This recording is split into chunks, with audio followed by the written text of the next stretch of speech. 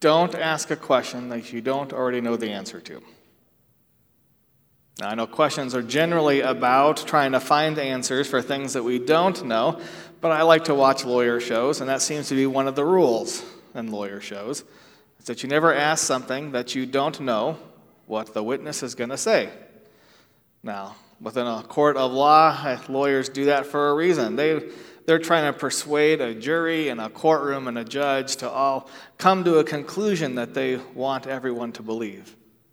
And so every question is designed to move you to a point where you're going to agree with whatever position that lawyer might be taking. I think it's a good way of looking at how the scribes and the Pharisees are approaching Jesus on this day, that everything that is happening, they have set up to help move the crowd to a certain position,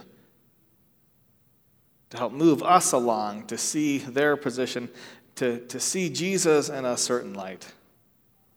They have set us a trap. In fact, the text even tells us that they've set a trap.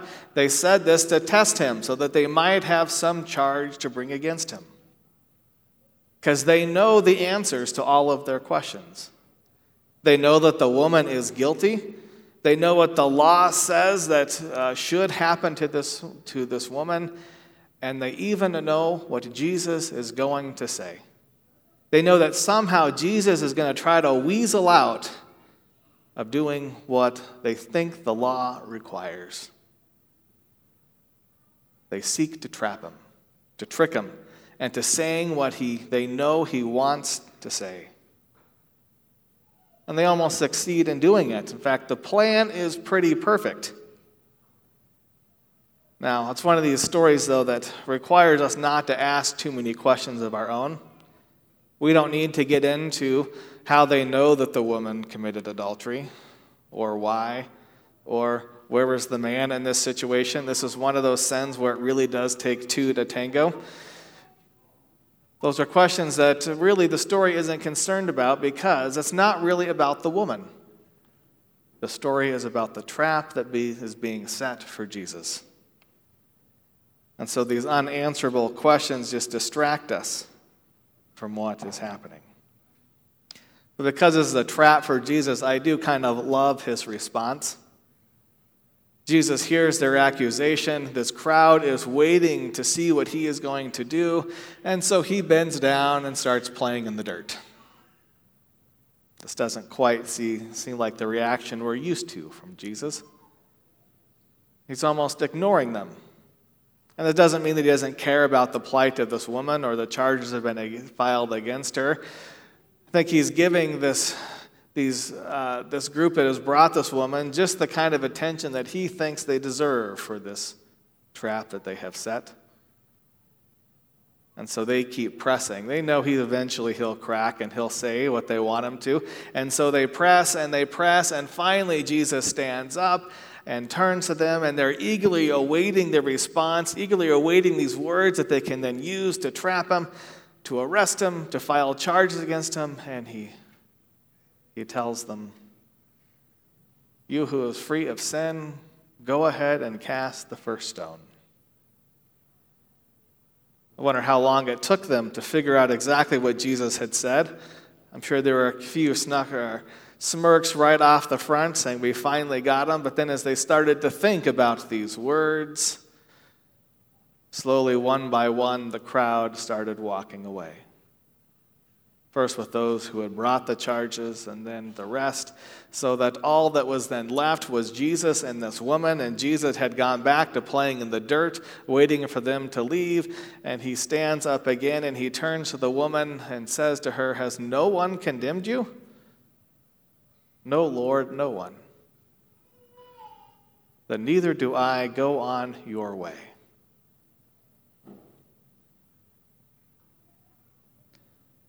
The trap has been set. It should have worked. The leaders here are seeking to pit Jesus, a teacher of the law, against the very law that he claims to teach. And they know something about Jesus because they have heard him teach, they have seen him heal, that they know that he could not go along with what they were proposing. The plan should have worked, but it didn't. And it didn't work because Jesus ignored the traditions or the scriptures. It didn't work because Jesus refused to use this woman as the pawn in their story and their trap. Instead, turned the whole thing around onto them. Because he didn't plead or beg. He didn't try to compromise. He didn't point to their need for mercy. Instead, he gives them the okay to do exactly what they want to do, but with one stipulation: that the first person who casts the stone is free from sin themselves.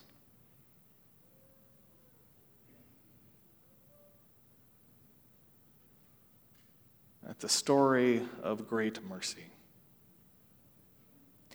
In her book, Claiming the Beatitudes, Anne Sutherland Howard shares a story of Anne and her journey to learn what mercy is. April. April was a seminary student in Columbus, Ohio, and she worked at a church that sat on the railroad tracks. And if you know anything about these particular railroad tracks, this is the kind of place where that phrase, living on the other side of the tracks, was written. Because on one side of these tracks are affluent communities, large houses, well kept. And on the other side of the tracks are those buildings that are boarded up, that are worn down, the kind of places that you really don't want to go at night. And so this church that April worked at was on the good side of the tracks. And there would always be this people that would cross the tracks coming to this church looking for help. And April, being the caring kind of person that she was, would always seek to offer help where she could, which oftentimes meant helping to connect them with other social ministry organizations or charities that knew how to help people who needed certain things. But there was always this wall of separation that she had put up. She knew the kind of people that lived over there. And she also knew that if they had just acted more like she did, they probably wouldn't be in that situation to begin with. If they had just made better choices with their life, they had just acted more righteous, if they were just more like her, then everything would be okay for them. It's a wall that continued to be put up with each new encounter until one day Laura had walked into the church. Laura was a little different. She kind of looked like those people that lived over there. She kind of acted like those people who lived over there, except there was one difference. She lived only a few doors down from where April lived. And there was a first crack in that wall, because then April thinks, well, this is my actual neighbor. I have a right, a responsibility to help her. And so she doesn't refer Laura off to another group. She decides to take Laura under her own wings, that she's going to be the one who fixes her, that helps her get her life figured out. And so she begins to try to find all these ways that she can change Laura to be the person that she needs to be to fix and straighten up her life. Of course, this process was a little frustrating for April.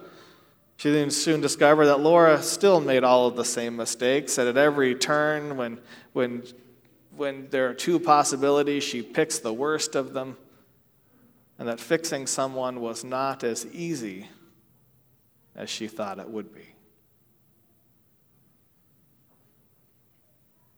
But April's world began to change with all of these encounters and interactions with Laura. And in the end, it was April who changed the most, because she began to see in Laura a fuller and a deeper story. And she began to see that at every point in Laura's life, when she made a mistake, there was never a second chance. Every time Laura made a mistake, she bared the full consequences of her actions. She was never given the benefit of the doubt because of the community she grew up in, the family she came from. There was never mercy or grace in her life. She had grown up in a home with abusive parents, a home without love. And this seems so counter from the home that April grew up with loving parents and second and third and fourth chances where she could make mistakes and learn from them and grow, and they wouldn't impact all of the rest of her life. So it reached a point where April decided that she was going to quit trying to fix Laura and instead love her. Instead, show her mercy. Instead, offer second and third and fourth chances, all these opportunities that she had that Laura had never experienced. In short, she was going to act a little bit more like Jesus in this story. A little bit more like these Beatitudes describe, that blessed are the merciful, for they have received mercy.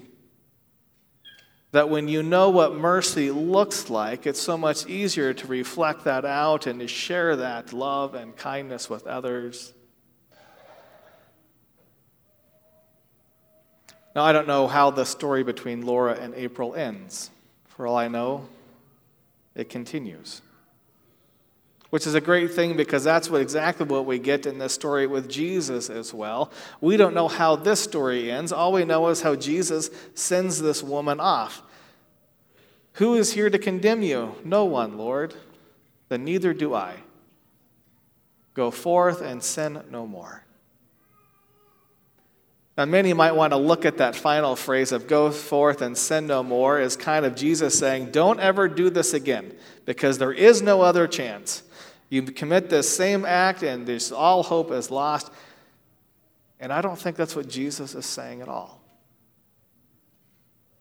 This is words of hope and promise as he sends her out, that she is given a new opportunity, that she is given a new life, and that she's given opportunity to go and to show mercy to others. And as this story ends but doesn't end, because we wonder what happens to this woman, we wonder what happens to this crowd, because they have been shown mercy too. Because Jesus has pointed back to them and said, you know, every finger you point at this woman, you are failing to look at the sin in your own life. You are failing to recognize your own need for mercy and God's love and forgiveness as well. And they are given a great gift that day as well, as they are taught to show mercy, as they understand the role of God's care in their own lives. That maybe at the moments that they need forgiveness and love, that they have received it.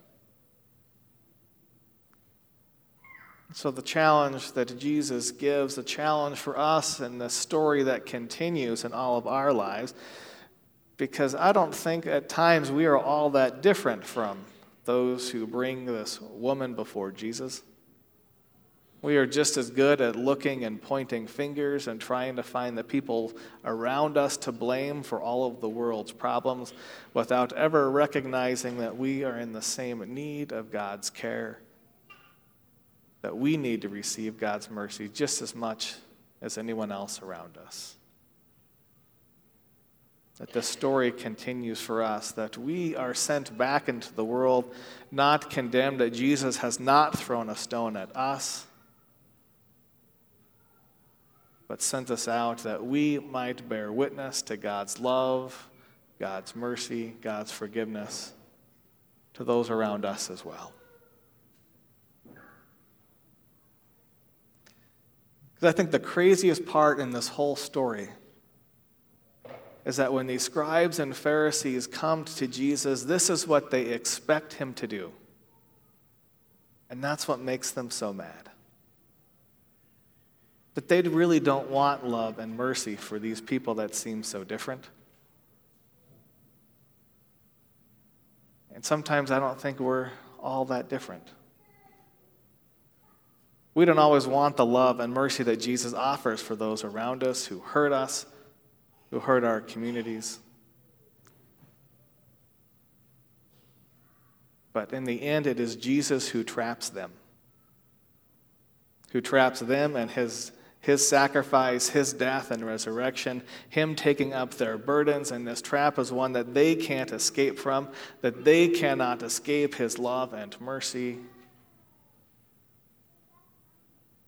even if it's what they are pushing against and rejecting.